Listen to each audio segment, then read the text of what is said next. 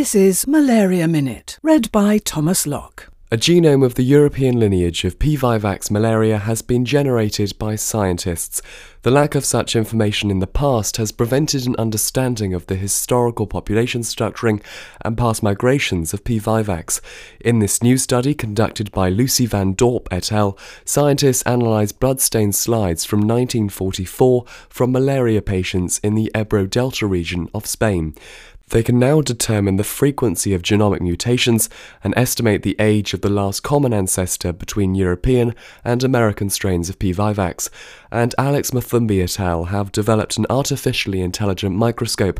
It adapts its lighting angles, colours and patterns while teaching itself the optimal settings required to complete a diagnostic task.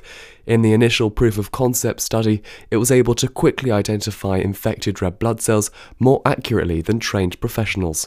Malaria Minute.